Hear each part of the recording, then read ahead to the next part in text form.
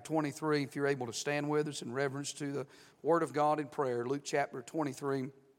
It's a familiar text tonight, and I pray the Lord will use it to speak to us. Verse number 39. The Bible said, and one of the malefactors which were hanged railed on him, saying, If thou be Christ, save thyself and us. But the other answering rebuked him, saying, Dost not thou fear God, seeing that thou art in the same condemnation? We indeed justly, for we receive the due reward of our deeds, but this man hath done nothing amiss. And he said unto Jesus, Lord, remember me when thou comest into thy kingdom. And Jesus saith unto him, Verily, I say unto thee, today thou shalt be with me in paradise. Father, Lord, I do pray tonight that you'd bless the reading of thy word. I pray you'd speak to our hearts. Lord, I pray tonight you'd make Calvary real to us. Lord, help us to set our affections on things above and not on things of this earth. And Lord, speak to us in a personal manner. God, I pray that you would help us to receive with meekness the engrafted word. And God, I pray that you be pleased with our worship. May we see no man save Jesus only tonight. And we'll thank you for it. In Christ's name we do pray. Amen. Amen. You can be seated tonight. Now, I know if you're a Bible reader, you're familiar with this text and certainly the story of Calvary and the cross tonight as Luke is pinning it down. And as we look at these crosses tonight, I'm really not looking at the three crosses in and of themselves, but there's two ways we could view this text. We could view them as a whole, and then certainly we could view them as individuals. And if we look at these three crosses on this hillside as a whole, we know tonight in verse 39 that we do see a dying sinner, that this man died in his sin. We know that we see a man, that a dying saint in verse number 40 down to verse 42, that this man, though he started out on the road to Calvary lost, he found new life and left this world a saint of God. And then we see a dying Savior in verse number 43, as Jesus said, Verily I say unto thee, today thou shalt be with me in paradise. The man in verse 39 simply dies in his sin, while the man in verse 40 through 42 dies to his sin. And then the man in verse 43, thank God, he dies for our sin. He knew no sin because he was made the righteousness, or we're made the righteousness of God in him. I not only believe Jesus did not sin, I believe he could not sin. If he could have sinned then, that would mean he could sin now. But he was sinless before this world began. He was sinless at Calvary, and he will still be sinless down through the ages. Amen. And we come to verse number 39 tonight. We see that this man is a very hateful man. You can see it, you can hear it in his voice. The man in verse 40 to 42 is a humble man. The cross has broken this man down, and Christ has brought him to a place of humility. Oh, but the man in verse 43, he is a heavenly man, and he is a holy man. He's the holy Son of God. The man in verse 39 is full of greed as he thinks of only himself and said, Save thyself and us, who he was really thinking about. He's a man that's full of greed. The man in verse 40 to 42 is a man that is full of guilt. But I'm glad to say tonight the man in verse 43 is a man that is full of grace. Amen. For in his dying hour, as he is getting ready to leave this life, he does what he came to do, and that's to seek and to save that which is lost. And as before Jesus draws his final breath, as the blood is still flowing from his veins, he reaches over and rescues one more sinner before he makes the crossing. Amen. You see, the man in verse 39, he lost his identity. He died at Calvary that day, walked off the pages of the Scripture, and it's never mentioned again. And that's the way it is with any sinner that dies without God and goes to hell. They lose their identity. The man in verse 40 down to verse 42, he did not lose his identity, but thank God his identity was changed. For he is not the same man that he started out when he went to Calvary. But the man in verse 43, his identity was not lost, and neither was it changed. For he is the same yesterday, today, and forever. Amen. He is the Son of God. Amen. We think about the man in verse number 39. We see this is a very bitter cross. You'll notice with me in verse 39 that this man is bitter and unbelieving. He's a man of no faith. Look what he said here. And one of the malefactors which were hanged railed on him in the two-letter word here. He said, If thou be the Son of God. That two-letter word sent that man to hell. That's a word of no faith. It's a word of unbelief. I'm telling you, Brother Seaton, if he would have just dropped that one word and said, thou be the Christ, it would have made all the difference in his life in this world and in the world to come. But two-letter word sent this man to hell. He's a man of no faith. He's a man of no fear. He railed on the Son of God in his final moments of death. And then he's a man of no future, as he's never mentioned again. It's a bitter cross. Verse number 43, there's that beloved cross. Boy, I thank God for this cross, don't you? I mean, if you want to know what kind of man Jesus is, you can find out what kind of man he is in one verse. In his dying hour, in his last deed, in his last act at Calvary. You may have not heard anything or known anything about him before the cross, but while he's on the cross, in just one saying, you can find a whole lot about who he is. And he's beloved. You say, what do you mean? The first word tells us he's a man of truth. As he said the word verily, amen. You see, that word identified his very life. He was the very embodiment of truth. Everything Jesus ever said, it came to pass or it will come to pass. He never told a lie. He never stretched the truth. He always said exactly what was supposed to be said. He is the truth. He is the way, the truth, and the life. And thank God he's a man of truth. Amen. In that beloved cross, we see that he is a man of tenderness. As he said, I say unto thee. What about Jesus in his dying hour was willing to have a conversation with a sinner such as this? While every breath and every heartbeat was a sacrifice and was pain and agony, Jesus did not ignore this sinner. You say, why is that? Because he's a man of tenderness. He will not ignore any sinner. I'm telling you, if there's a sinner here on this Friday night, and if you want to be saved, you can be saved. Lady come to me one time, and she said, I'm afraid I've crossed God's deadline.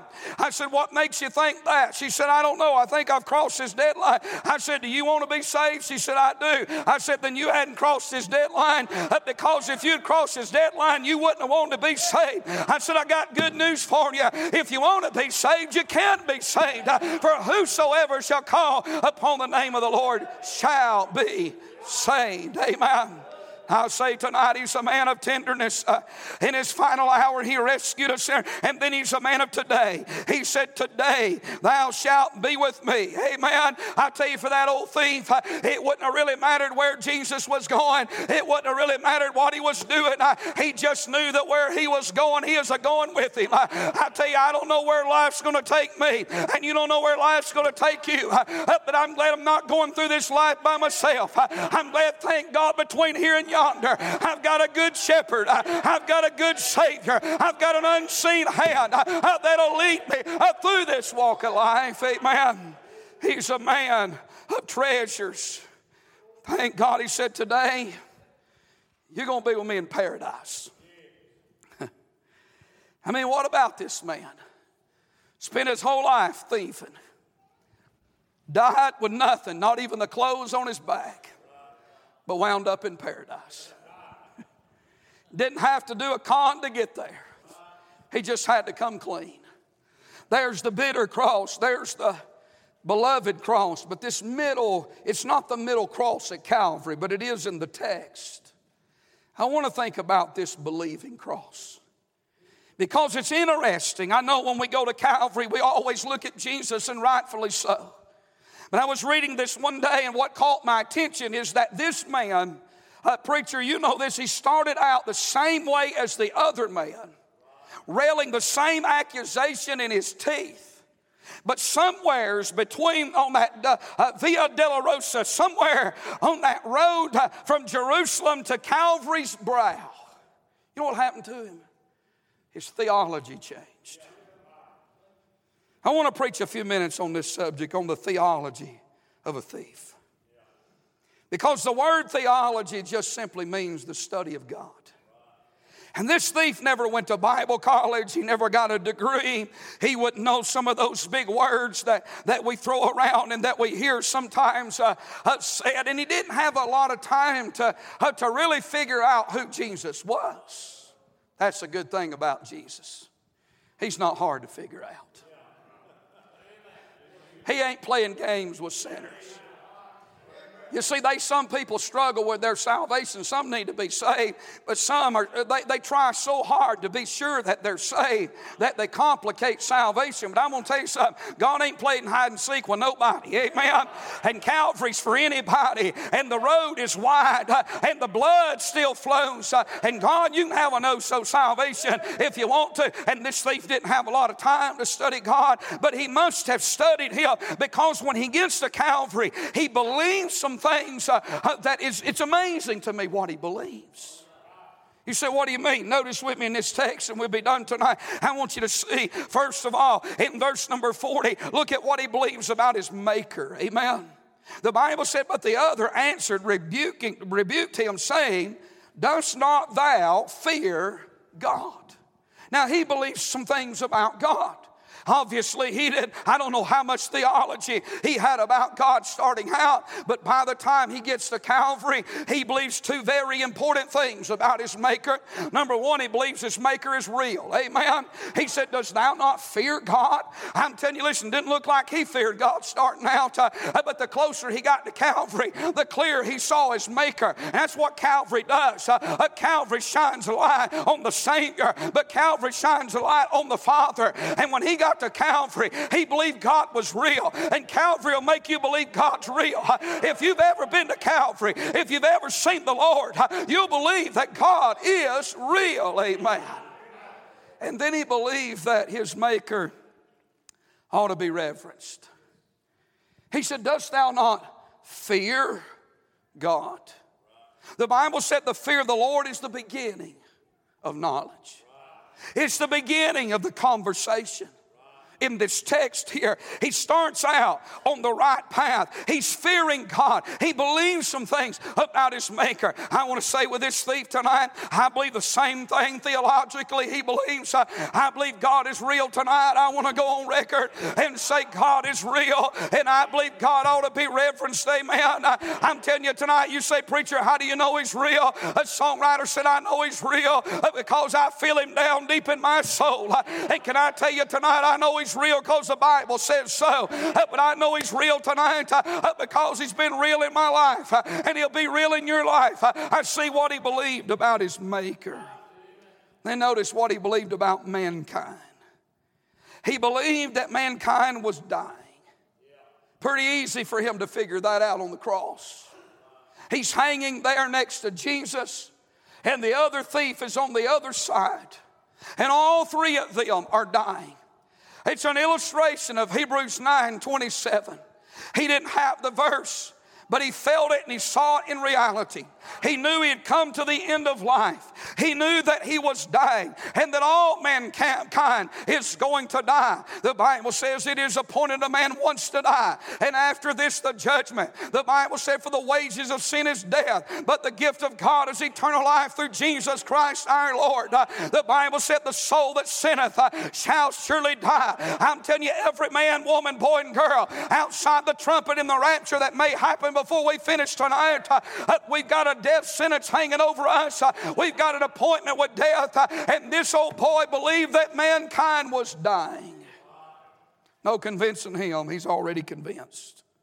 And he believed that mankind was deserving. Look what he said. Dost thou not fear God, seeing that thou art in the same condemnation? Look what he said in verse 41. And we indeed justly, for we receive the due rewards of our deeds. He said, do you not fear God? He said, we receive justly. We're receiving the due rewards of our deeds. He believed he was dying. He believed that mankind deserved what he got. This old boy's come to the realization, I'm getting what I deserve. I'm guilty as charged. I don't deserve anything any better than this. I deserve death. I deserve hell. I'm telling you, when a sinner gets to the place where they know God is real and God ought to be reverenced, and they know they're dying, and they know they deserve death, and they deserve hell, I want to say they're getting on the right track. Amen. He believed that mankind was depraved.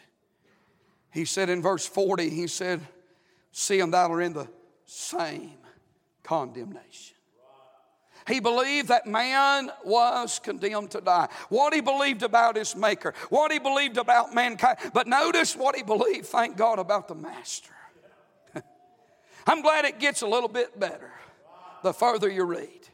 He said in verse 41, and we indeed justly, for we receive the due rewards of our deeds, but this man. He said, now, I can tell you about me and you, Mr. Thief. We're dying and we're depraved and we're deserving. That's what I believe about mankind. And you need to fear God because He's real and He needs to be reverenced. That's what I believe about our Maker. But I'll tell you what I believe about this man. I want to tell you about this man. This man's different. Amen.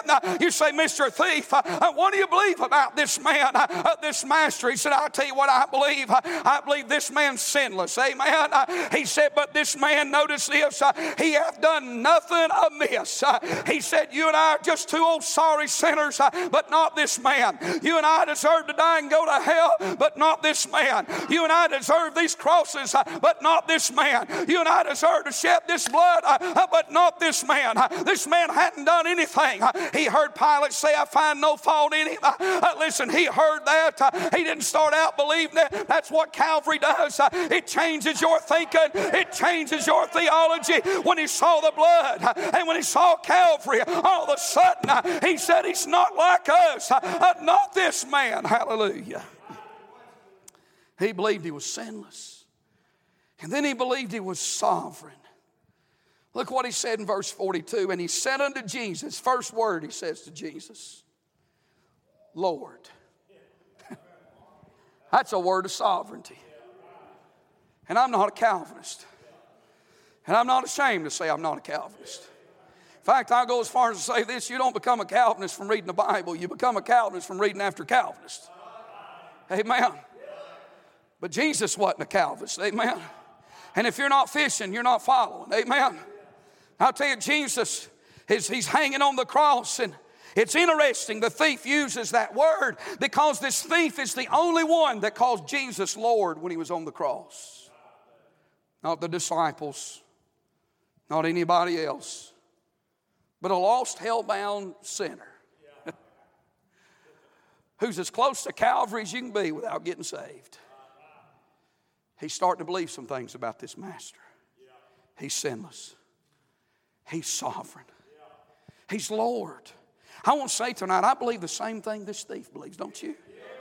I believe he's sinless. I believe he's sovereign. I don't know what's going to happen in this world.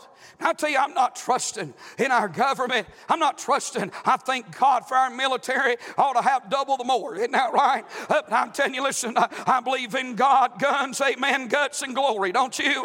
And grit in between. I think everybody ought to own a 1611 and a 1911. Amen. I think that's right. But can I tell you something? I'm not trusting in this world. I'm not trusting in military power. I'm not trusting in economical strength. I'm not trusting in my friend the things of this world.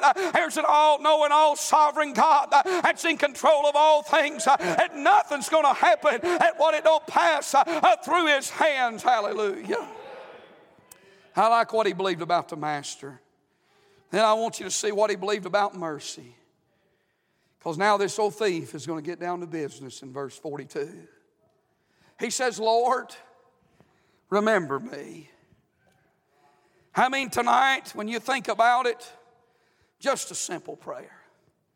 Not a lot of time for this old thief to pray. His theology has totally changed about Christ. He believes He's the Master, that He's sinless. He believes that He's sovereign, but I can see him as He's hanging there on the cross. He doesn't have anything to offer Jesus. He's made a wreck of his entire life. His very life is flowing out of his veins as he's hanging there, gasping for every breath, thinking that at any moment the next breath could be his very last. The clutches of death has already got a hold of him, and the demons of hell, no doubt, have rallied around the cross, not just to watch him to die, but to claim 2 more victims to the charred walls of the damned. But in the midst of it all, his thief says, I don't have a pedigree, I don't have any good works, I don't have anything to offer him, but I heard something about this man Amen. I heard this man was a man of mercy. And the only terms I can come on, the only plea that I'm going to have, the only thing that I can plead for is mercy. And he said, Lord, I'm not asking for much, but would you remember me? You know what he believed about mercy? He believed it was possible. And he believed it was possible in his final hours of life. People say, well, I don't think people can get saved at the end of life. It ain't for me to say that. I don't believe you can lean toward hell all your life and just plan to go to heaven in the very end. Probably don't work out that way for most people. But I'll tell you, this thief had been a thief all of his life. He hadn't met Jesus, but this is his only opportunity to meet Jesus.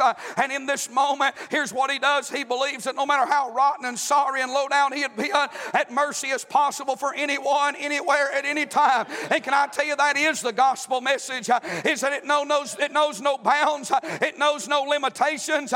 It can go to any region. It can go to any nationality. It doesn't matter the depth, the depravity. I'm telling you, where sin doth abound, grace doth much more abound. And Calvary's blood, it covers it all. What can wash away my sins? Nothing but the blood of Jesus. But it can wash them all away. It can take all of my sins away at Calvary. Hallelujah. He believed mercy was possible. I like this. He believed it was personal. Because he said, Lord, remember me. Remember me.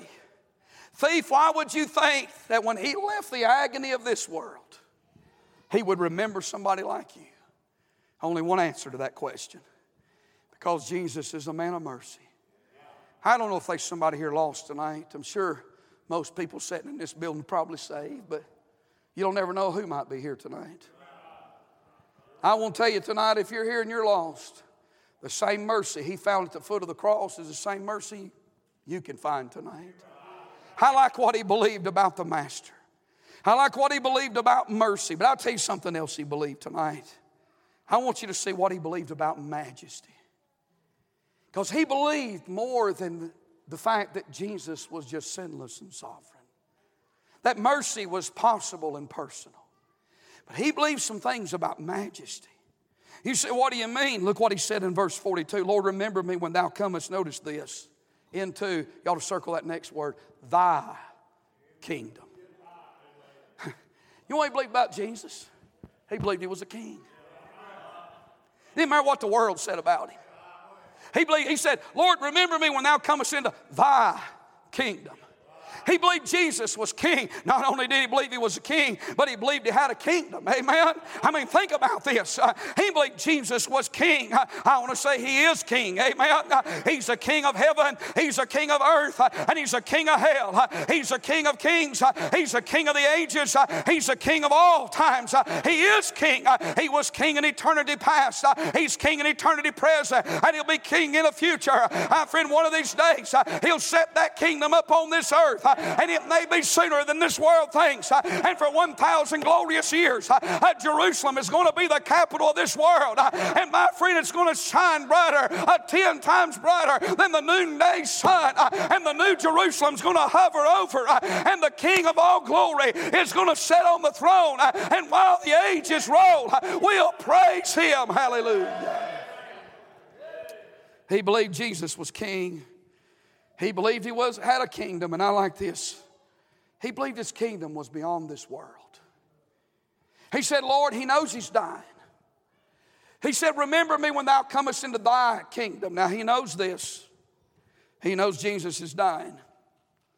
But he knows he's a king, and he knows he's going to a kingdom, and he knows his kingdom isn't in this world. So it must be in another world. That thief knows he's dying. He said, Lord, in plain old North Carolina language, if there's any room for me in that kingdom, would you remember me? Calvary's a good place to start talking about the kingdom of God.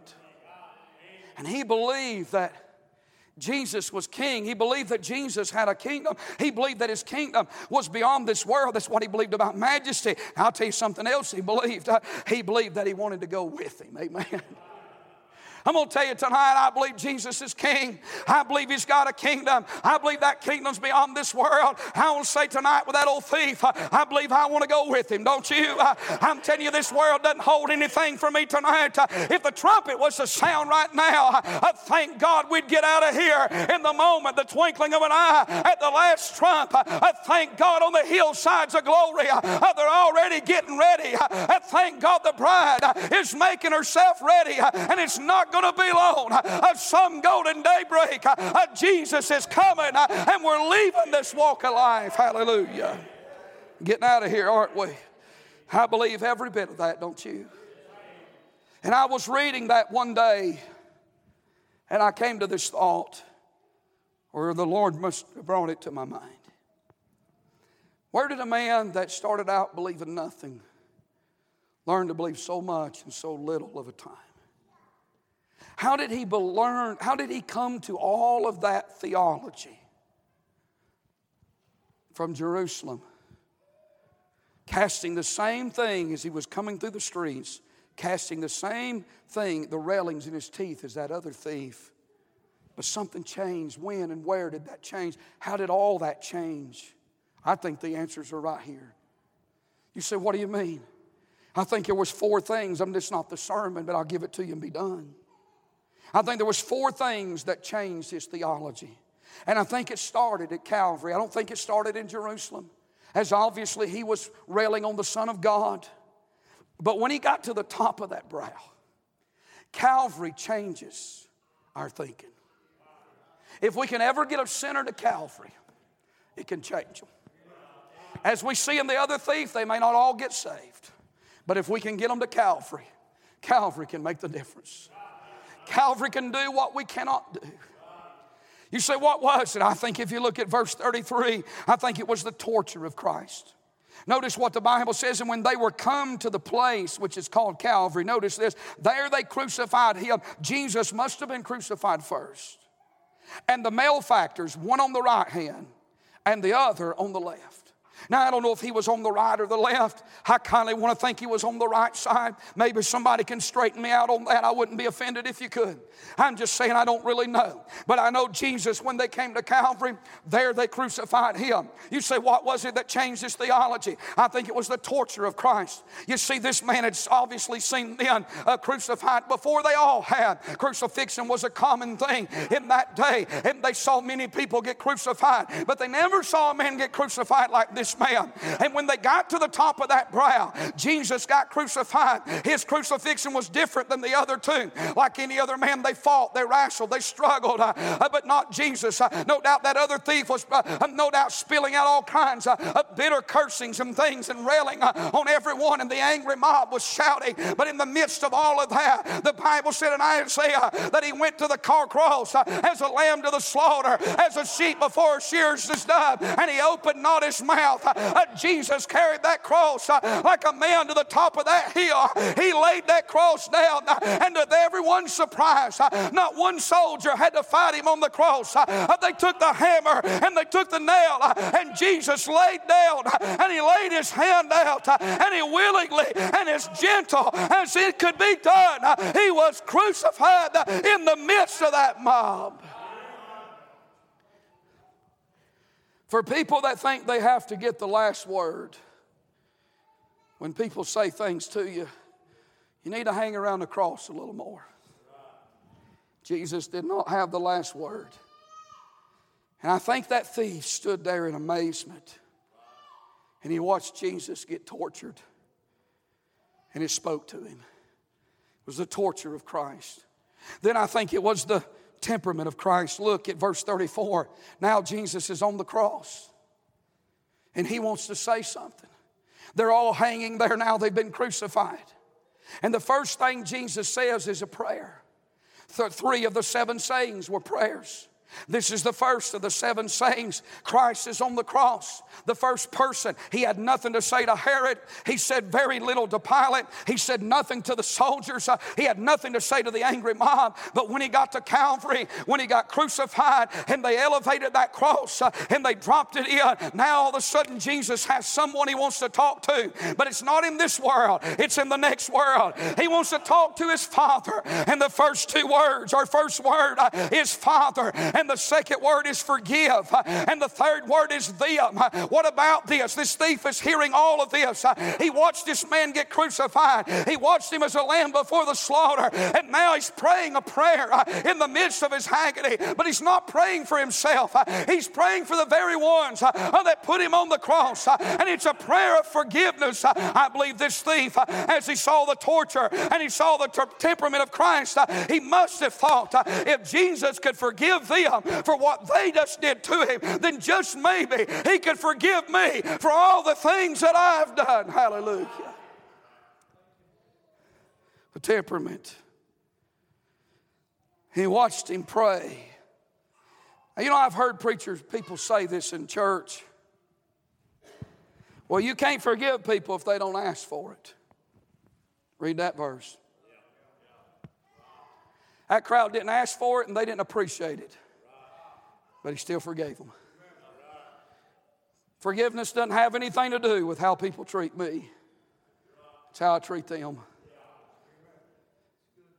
I think it was the temperament of Christ. Then I think it was the toning of Christ. Look at verse number 35. The people stood beholding. They're looking at the cross now. And the rulers also with him derided him, saying, notice this, here's what they said. He saved others. Now, I know there's more to that. But I think that thief caught that. Wait a minute. I just watched him forgive others. They're saying that he saved others. If he can forgive others, he might forgive me. If he can save others, I wonder if he could save me. I'm telling you, this thief is getting the gospel preached to him through an angry crowd. God will always have his way. God will always have the last word, even when it looks like man. You know, I'm telling you what's happening around this world and the wars that are taking place. You mark it down. There's an unseen hand that's working behind the nation of Israel. There's an unseen hand.